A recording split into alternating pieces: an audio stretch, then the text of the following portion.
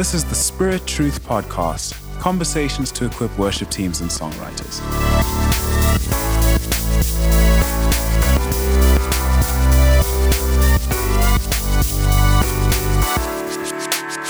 Hi everyone, and welcome to this episode of the Spirit Truth Podcast. My name is James, and when I was about 13 years old, I went to a Christian school. And at that Christian school, somebody found out that I'd been playing guitar for a couple of years, and they said, "Can you lead worship in our assembly?"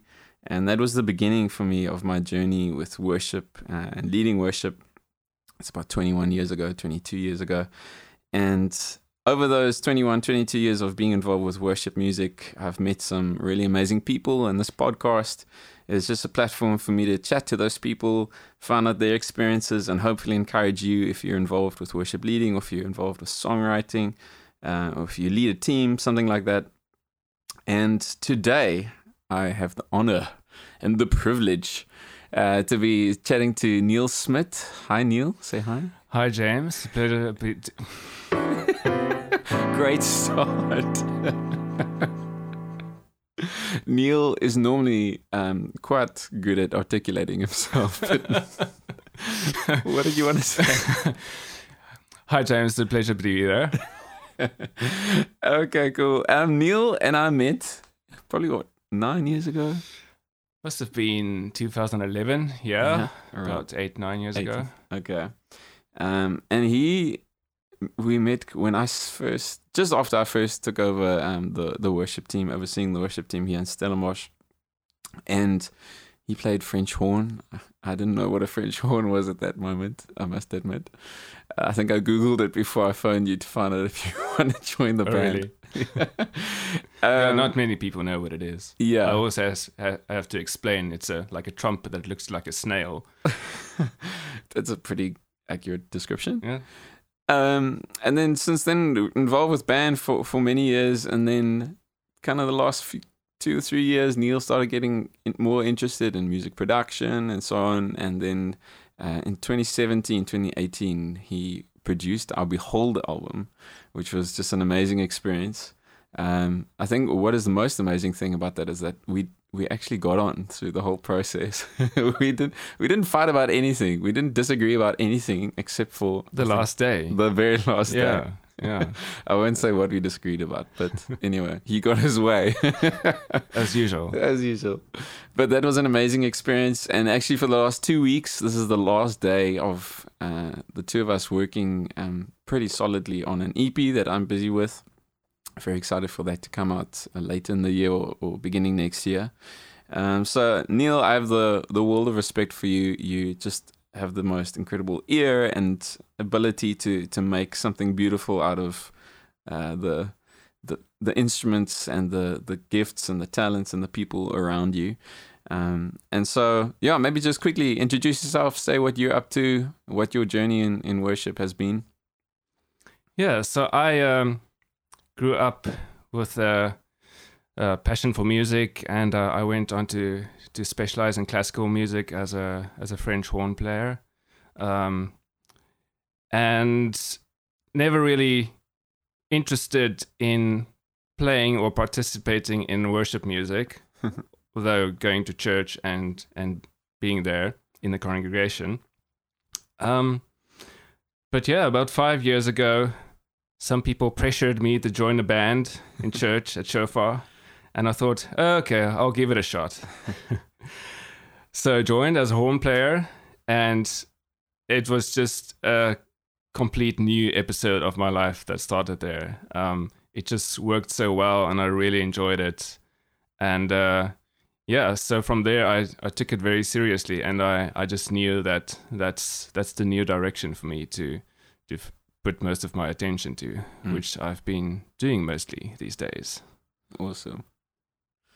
So today, I'm really amped to be speaking to Neil. As you heard, he's got a classical background, which I don't think that many people in our worship teams have.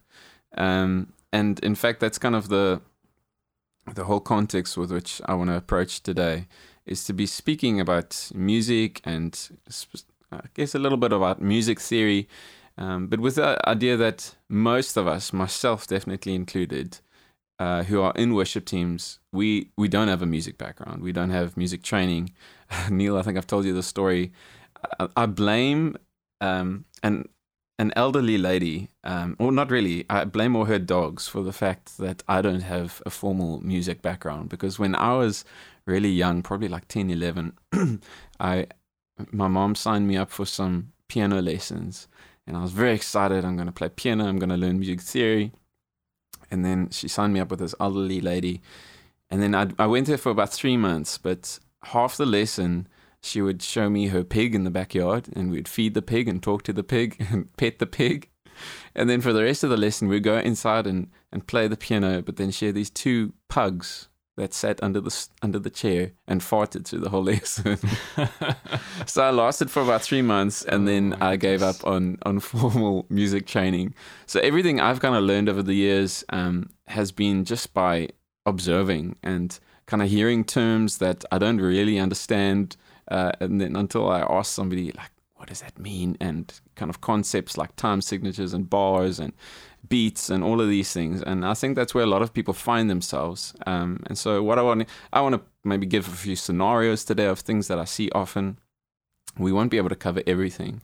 But I guess my first question for you would be, for somebody like myself out there who doesn't have a formal music training, how would you just start at the basics? Like, what is the foundation of music? And how would you describe to somebody, what does music really consist of?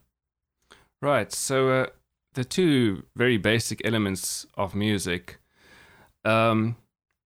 is duration and pitch, to put it that way.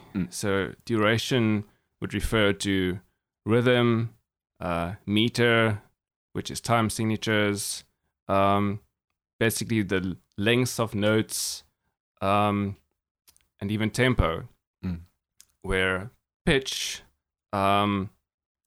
refers to how high or low a note is. So just to demonstrate, pitch would be the difference between these 2 notes. The second one was higher than the first. But rhythm, I can play the same note in different patterns.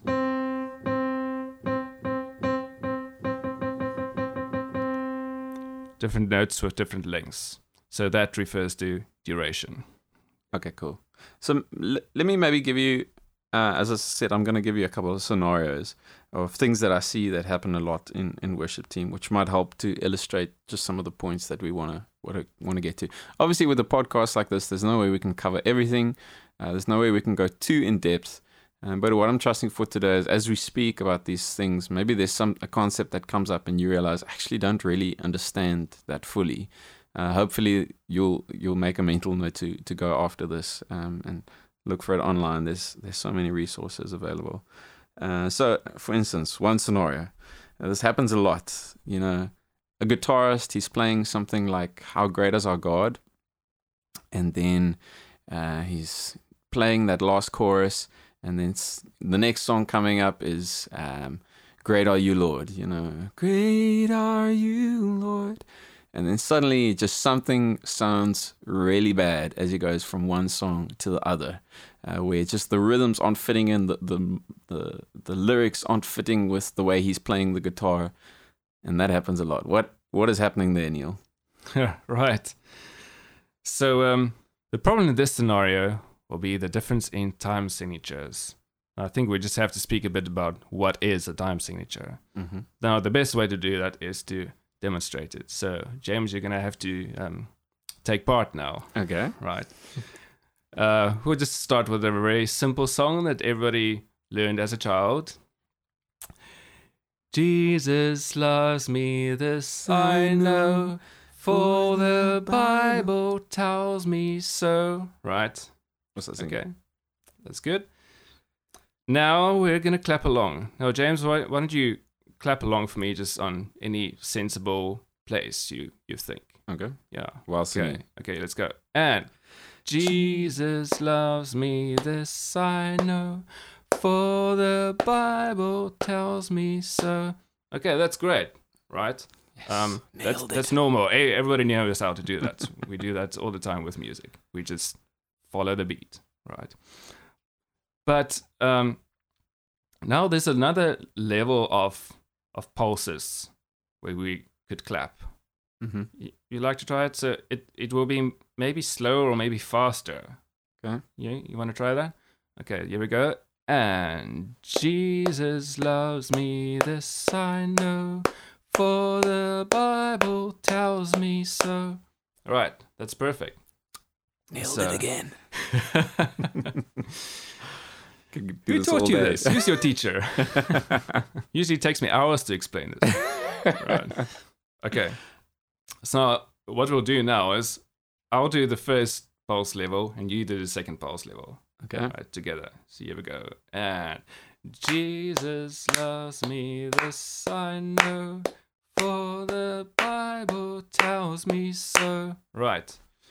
Now, if you listened closely, you would notice that my clap, for every one clap of mine, there would be two of James's.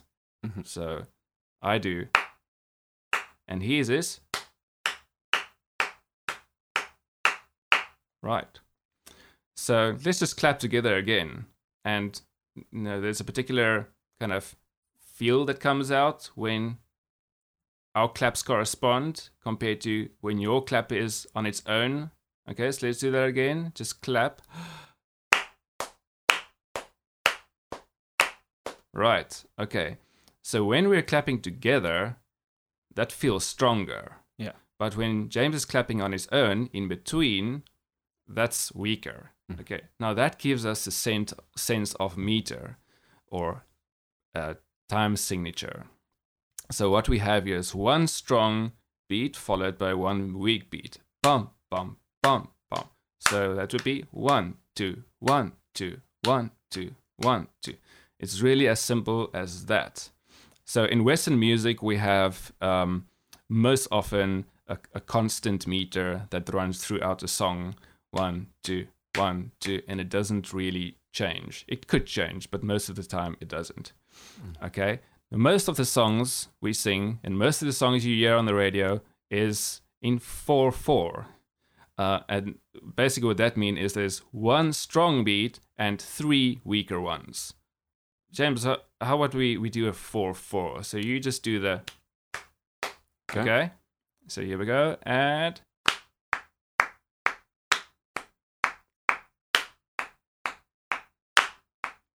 Okay. Can you think of an example of a song in that tempo in 4/4? Upbeat song. Happy Day? Yeah. So, oh, happy day, you washed my sin away. Right. So that's a typical 4/4, and you'll have the kick drum going. Yeah. So that's the time signature that most people know. They know how to feel it. They know how to dance to it.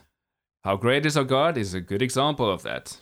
How great is our God. Sing with me, how great is our God. 2, 3, 4. 1, 2, 3, 4. Now you usually get this beat in the drums, and in a chorus or so, you'll add a hi-hat that goes tick, tick, tick, tick, tick, tick, tick, tick, tick, tick, tick, tick, tick, tick, tick, tick. So now you divide every beat even further in twos. You can even go.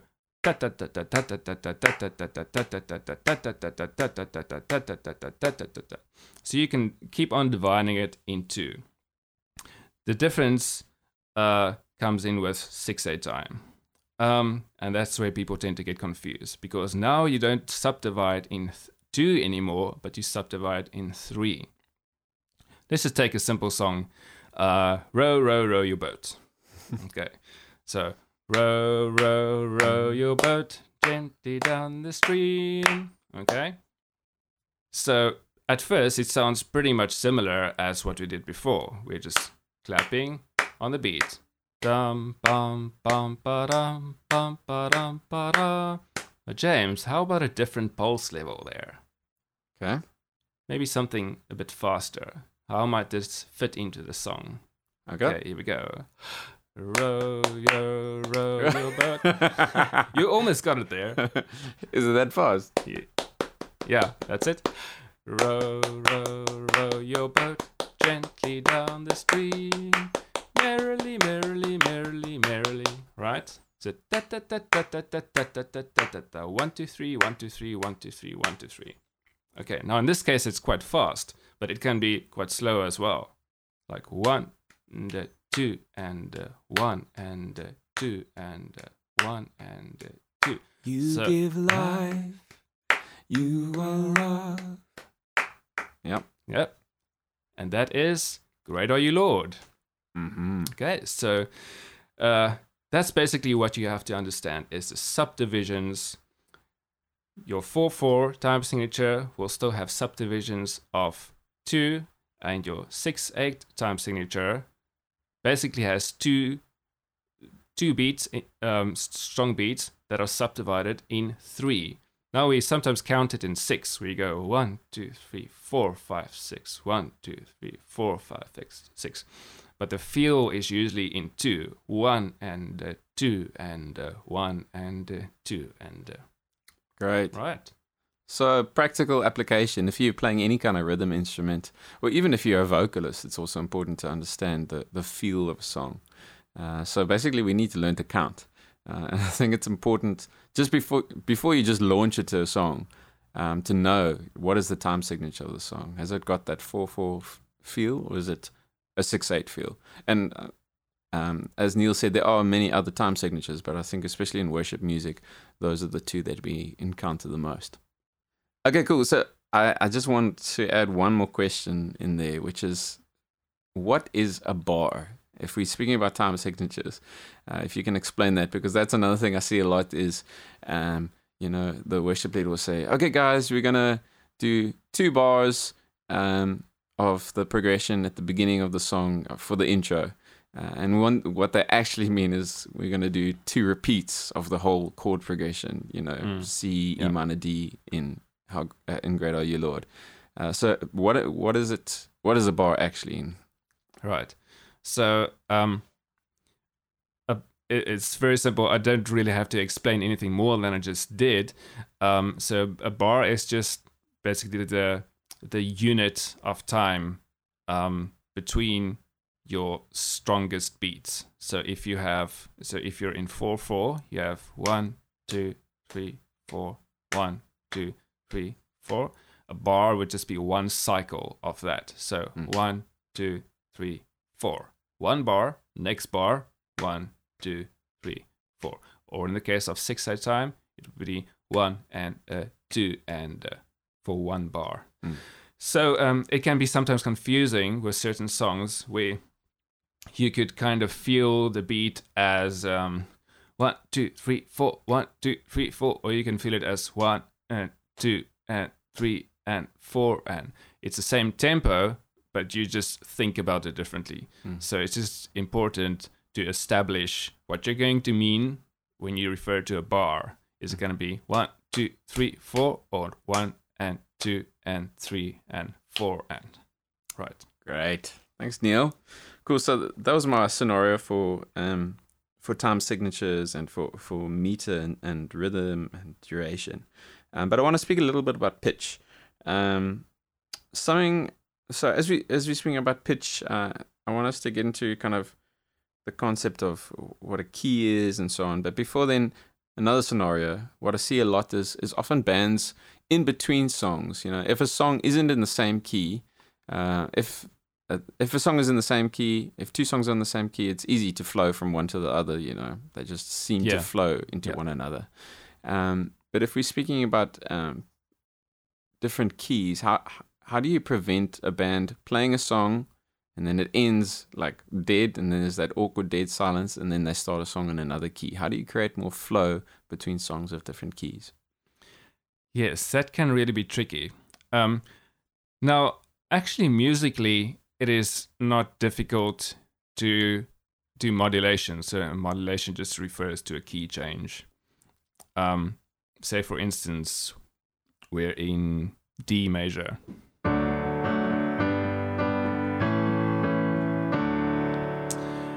And now we need to go to to G major, right? So the next song is going to start here.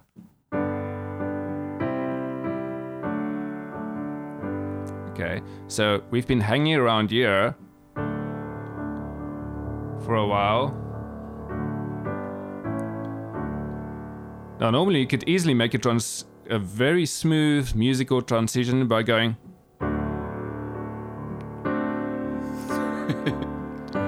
Turning your D chord into a dominant seventh, and voila, you're in G major. Okay. Which is what every worship band did in the 90s. Exactly. That's the problem. It sounds very 90s when you do that. So yeah, I get a little like twitch in my neck when I hear that. Yeah, we tend to avoid dominant sevenths in modern worship music. But it's still fairly easy to go from D to G because they're a fourth apart. From D, G is 4 steps up, and that's quite a natural transition. So the first thing that helps is when the worship leader plans a set list and to plan a few songs in one key and a few of the remaining songs in a key 4 steps up, because that will give you a natural musical sounding modulation. So maybe from D major to G major, or E to A, or B to E. All right. But if say you're a keys player now and you're dealing with a pad, but you're keeping the pad in. So the next song is coming up.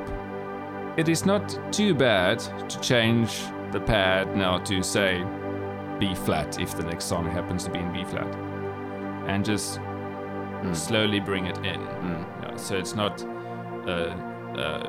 offensive sound, but just very slowly blending it. But if you're playing piano or some kind of keyboard, Rhodes or so at that stage, just gently going into the key, trying to do it as flowingly as possible.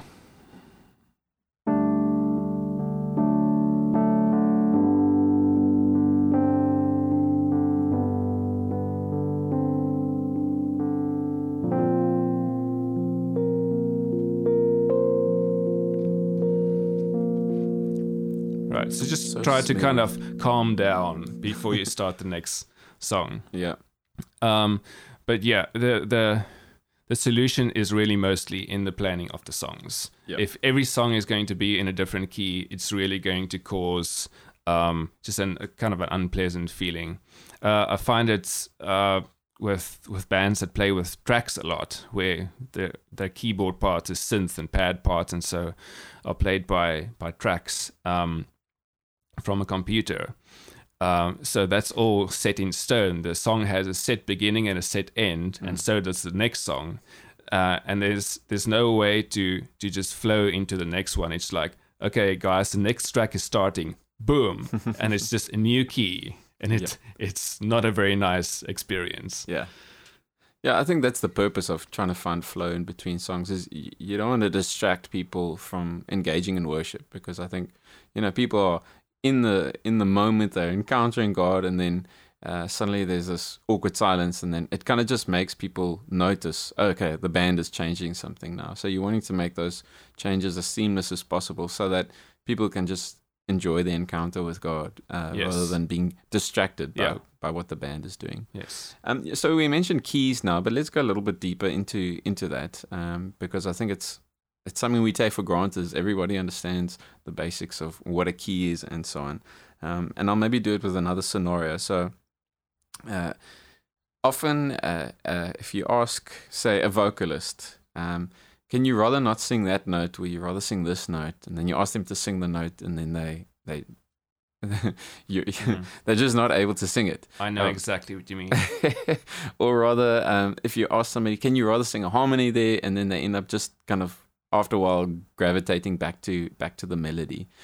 So how do we, as not only singers, but just as musicians, how do we become more aware of specific keys and specific notes? Maybe even if you need to start at the beginning, what is a key, and go from there? Right. So a key simply is a collection of pitches. What is a pitch? on the piano here in front of me, I have all these black and white notes, and if I play them in succession from low to high,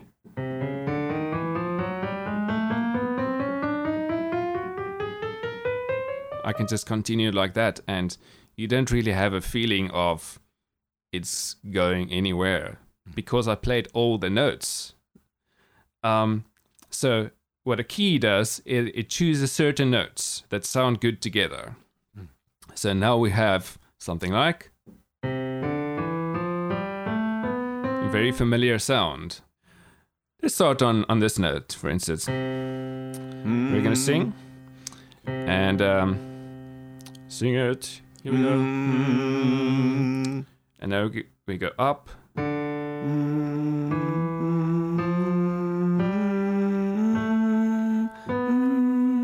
Okay, so there's the 7 notes of the key. Simple, let's do it again.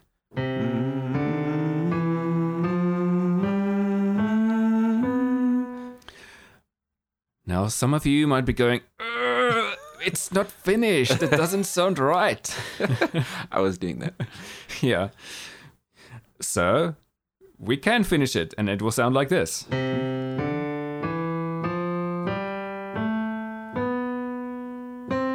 Right. So let's count. So the first 7 were 1, 2, 3, 4, 5, 6, 7, 8, right? Okay. But now see, 1 and 8 sounds awfully similar. They do really sound similar, but they're 8 notes apart. Okay, so we call it an octave. Octave for 8. But because it sounds so similar, we just call the 8 again 1. So now we can go 1, 2, 3, 4, 5, 6, 7. 1, 2, 3, 4, 5, 6, 7. And continue like that. So you your don't 7 want to go higher than that. I'd rather not. Right. So that's how it goes. It's just cycles through 1 to 7 over and over and over. And that's how the key goes. You can do that for an entire piano, etc. Right, so that's basically how a key works. You get different kinds of keys. This in particular was a major key. You can also get a minor key, which is a different, the notes are different intervals from each other and creates a different sound.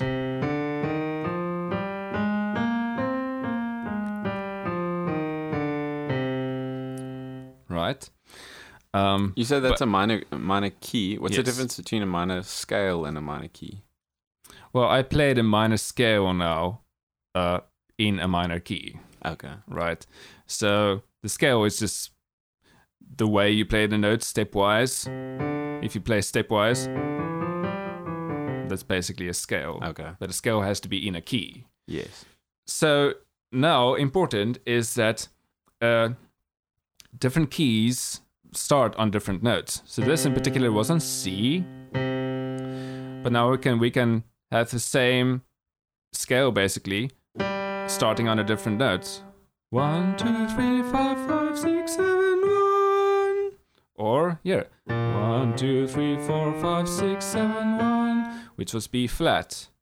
And every time the distance between the different steps are the same, we just move it to a different set of notes, different set of pitches. It's really difficult to explain just like this because it's better to explain it visually. That makes much more sense. Learning to play a piano basically is probably the most helpful thing for understanding keys, because the fact that you have white and black notes kind of gives every key a certain shape, a certain relationship between white and black notes. I can kind of see the patterns in front of me, and that's just so logical for me. I find that guitar players and singers who don't have the same kind of visual image of music struggle more to understand the concepts. Doesn't mean they can't play it, because there's still the muscle memory and just feeling of chords and so on, but the understanding is not necessarily so easy. Okay, cool. So I think that gives a pretty good demonstration of just what a key is. And if we come back to our scenario now, Yes. somebody who really struggles to hear a note, how do we become more aware of keys and specific notes and train our ears? Right. So I think it is very helpful to understand these things of how keys and pitches work and the relationships between notes. Say we're in C now again, and now we just take a simple tune, like Vader Jacob, Frere Jacques, which goes.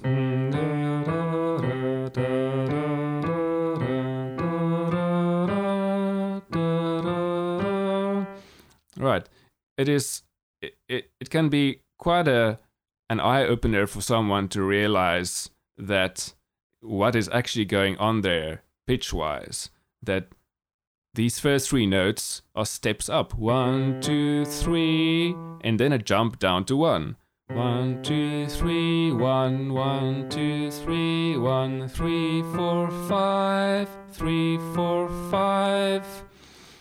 And just the awareness of these things, how certain notes move stepwise, and sometimes there are leaps and jumps. Sometimes it goes up and sometimes it goes down. Can really help just to listen better. I've had a student once who sings really well, and she came to me for lessons, and I started kind of this way. If I asked her to sing higher or lower, she had no understanding of what that means to sing higher or lower, or to go stepwise up like da da da, or jumps like da da da. No concept. But within a few minutes of just basic exercises like this, she completely understood it. And now I can actually communicate with her to explain to you, rather sing 3, 2, 1 there instead of 3, 4, 3.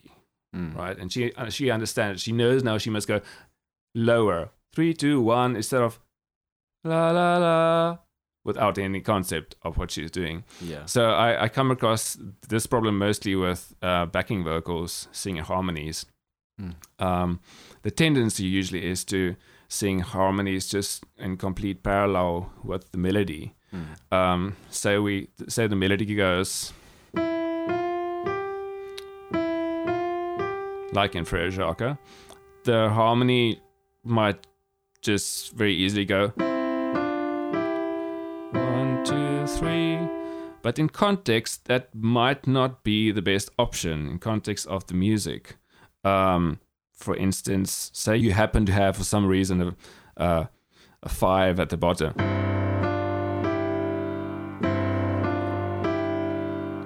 But now you're creating this dominant 7th there that we don't want. So you want the backing vocal to sing something differently. Now you have to explain it, because you want him to sing.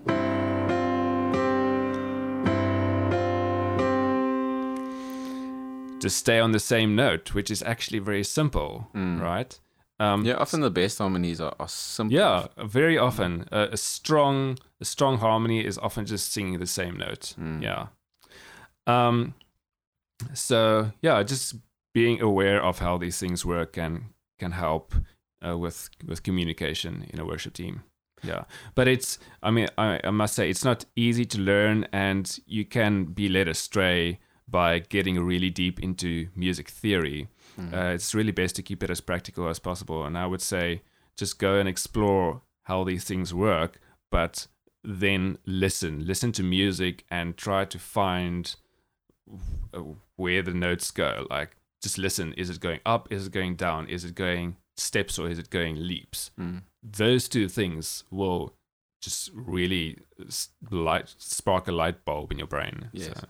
I think it's about being intentional.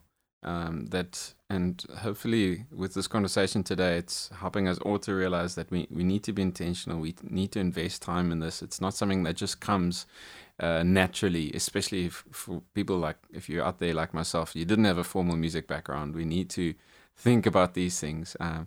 One of the big lessons we always try to bring across is it's not... we often emphasize the heart behind worship, and of course the heart is essential. Like we can sing the prettiest songs, but if our hearts aren't in it, then in a sense it's not acceptable worship. But it's about bringing both the heart and the skill, and it's not one or the other, but it's both. And I think if we want to up our skill, then we're going to need to be intentional. We're going to need to put time in. And I think something like this is really practical for somebody. If you want to start, just listen to a song and try to imagine those steps in your mind. Whatever key the song is in, it doesn't change the fact that there's still steps. So you can, with the melody, figure out whether it's on a 1 or 2 or 3, something like that. I think it's a good way to start. Yeah, and for me, it is really important to get as many senses as possible involved. Like the problem with traditional music theory training is that it is really just theoretical. It's just notes on a page. So people might know all the rules of 4-part harmony and write all the right chords, but they actually don't know how it sounds. So that's not practically very useful. But if you learn the concepts by involving your ears, most importantly, but also sight, so like building visual concepts, and also touch to an extent, like on your instrument, the shapes on your instrument, connecting those shapes or feelings with the different notes, connecting that visually. So connecting the touch and the visual aspect and the oral aspects together. That will create very strong, established musical concepts. Yeah. So if you're looking for a teacher, try to find someone who will teach you in different ways. And the other important thing is that people also learn in different ways. So some people are more orally inclined. Others really thrive on visual images.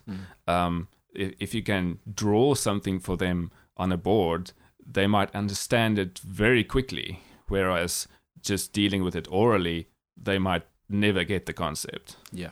So find the best way that you learn and really focus on that. That's great. Yeah, I must say, having a better concept of, having a better grasp of these kinds of things is so empowering in a worship team. I always say to worship teams, one of the best things you can do is invest in just your ear, to be able to, for instance, work out what key a song is in without being told. So if that means sitting with your instrument, listening to a song, don't look at the chord chart to see what the original key is, but just try to figure it out on your own with your instrument. And the same as when you're learning a new song, don't look at the chord chart. Try to figure out those chords yourself. We had a bass player in our team who he used to, when he was watching TV, his favorite time was the ads in between, because then he would grab his guitar, and with each advert he'd see how quickly he can find the key of the song that's playing, and kind of play along with it as well. Yeah, I don't think there's any better way to learn than to just try to play what you hear. And it is very difficult in the beginning. Yes. That's what I think I started doing it when I was 10 or 11, because I listened to music. I loved to listen to music, classical music at that stage. And I would go sit at the piano and try to play the symphonies and things that I heard. Yeah. And it just, those are the things that really built the musical concepts in my mind that I still have until today. Yeah. And it's useful not just for the sake of having the skill, but it's useful in worship. When you really sense the Holy Spirit is wanting to go in a direction, and you're not limited by the fact that, I don't know that song, or I don't know what chords are to play there, but you're able to just go there because you've put in the time off the stage to be able to just really go for it on the stage. Yes, absolutely. I must also just give a word of encouragement. If you don't have formal music education, or you don't really get the hang with music theory, and so it's not something to stress about. It's not the be all and end all of being a great musician, because there are so many great musicians out there who had no formal music training. There's a lot of great film composers writing music for all our epic films that we love so much, who don't even read music, but they make incredible music.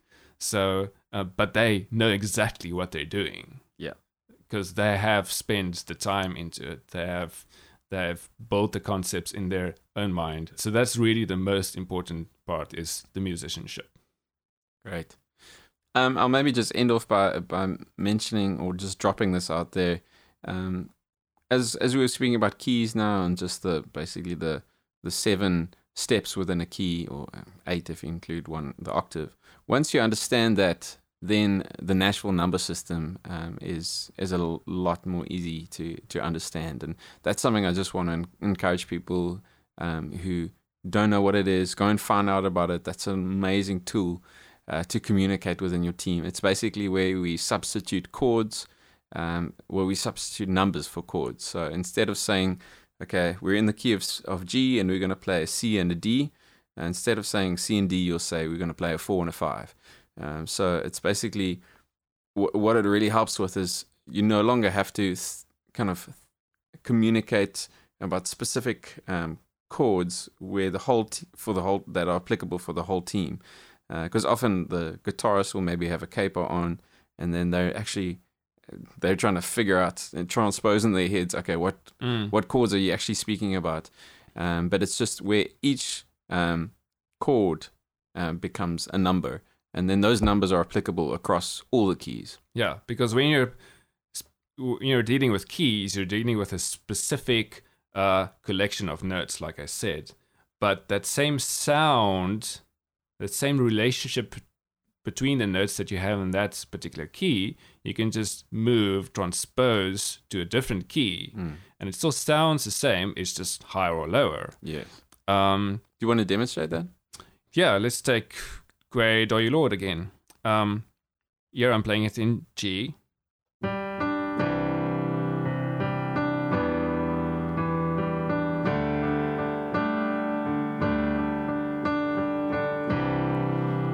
Now I can take it 5 steps up to C.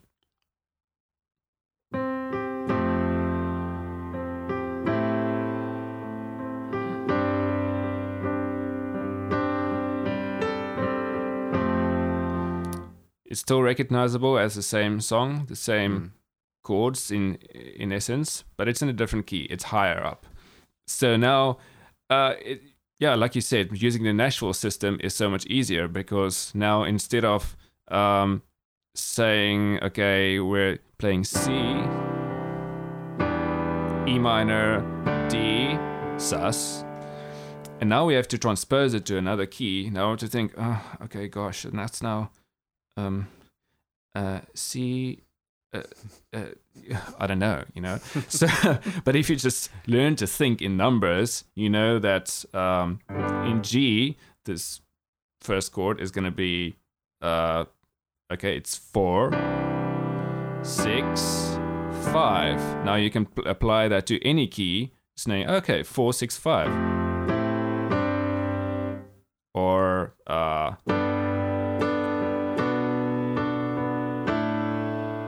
right, so yet again in another key. Cool. Right, just thinking about the numbers makes it much simpler. Great. Maybe one last question. While we're speaking about the numbers, explain what is the tonic or the root, because that's a term that comes up a lot in okay. Well, the tonic and the root are somewhat different things. So we spoke about the steps in the key 1, 2, 3, 4, 5, 6, 7. So 1 refers to the tonic. Cool. Right. Okay. So that's 1 will be your 1, or the tonic will be your strongest note. That's the key, the notes that the whole key revolves around. The whole song or melody will kind of revolve around that note. So that if you talk about the tonic, that's the strongest. That's a central point. The root is similar in a way, but the root is like the note on which a chord is built. So say our tonic is G, we're in the key of G. So that's our tonic. But now we're playing chord 6, which is E minor. Now the root is going to be the 6th step, which is E. The root of the chord might not necessarily be at the bottom. It could be in the middle with a different note at the bottom. So the root, the note on which a chord is built. Cool. Hopefully that clears it up for some people. Yeah, well, I wish I could explain these things better. Like I say, it's not easy to just grasp these concepts by quick explanation or just orally. It is really best understood using well thought out methods. But that's kind of what I was hoping for today, and we're going to end off there, is just to hopefully explain a few concepts. Specifically, back to the beginning, you mentioned music consists of duration and pitch. And then you can go deeper and deeper and deeper and deeper into those topics. But I think that's important for people to do on their own time. You know, whether it's checking out online resources or finding a music teacher in your area or just somebody in the band who's passionate about these things. Ask them to explain it to you. Yeah. Ask them to demonstrate, Yeah, okay. Demonstration is really key. Yeah. If you don't play the keyboard, ask a keyboardist in your team. Show me the different steps. Play them in different keys, and just to begin to get a grasp of it. It's just going to help you to be more confident. What I find as a confident musician is that they're not held back as much as as somebody who's unsure of the notes and so on. And then we doubt ourselves. We doubt whether can I sing this, or you're not able to engage. You're not able to be present in worship because your head is just trying to figure things out. Where you fit in. Whereas if you understand these concepts better, you can be so much more present to what God is doing in worship. Yes, and definitely communication in the worship team. I mean, I think that music theory is really all about communication. It's a way of communicating. If we all have the same musical concepts established, we all use the same theory, the same words, then it's easy to communicate what we want. Absolutely. Yeah. Thanks, Neil. Well, thank you, James, for having me. Yeah, it's been great to chat, and I hope this was encouraging for you. We just covered some of the concepts. We will hopefully do more in future. I definitely want to do follow-up episodes to this. But for now, that's it. Thanks so much for joining. Ciao. Bye. Thank you for joining the Spirit Truth podcast. Check out chauffeurband.com for music and resources. You can also subscribe to the podcast, rate and review it on iTunes, and share it with your friends on social media.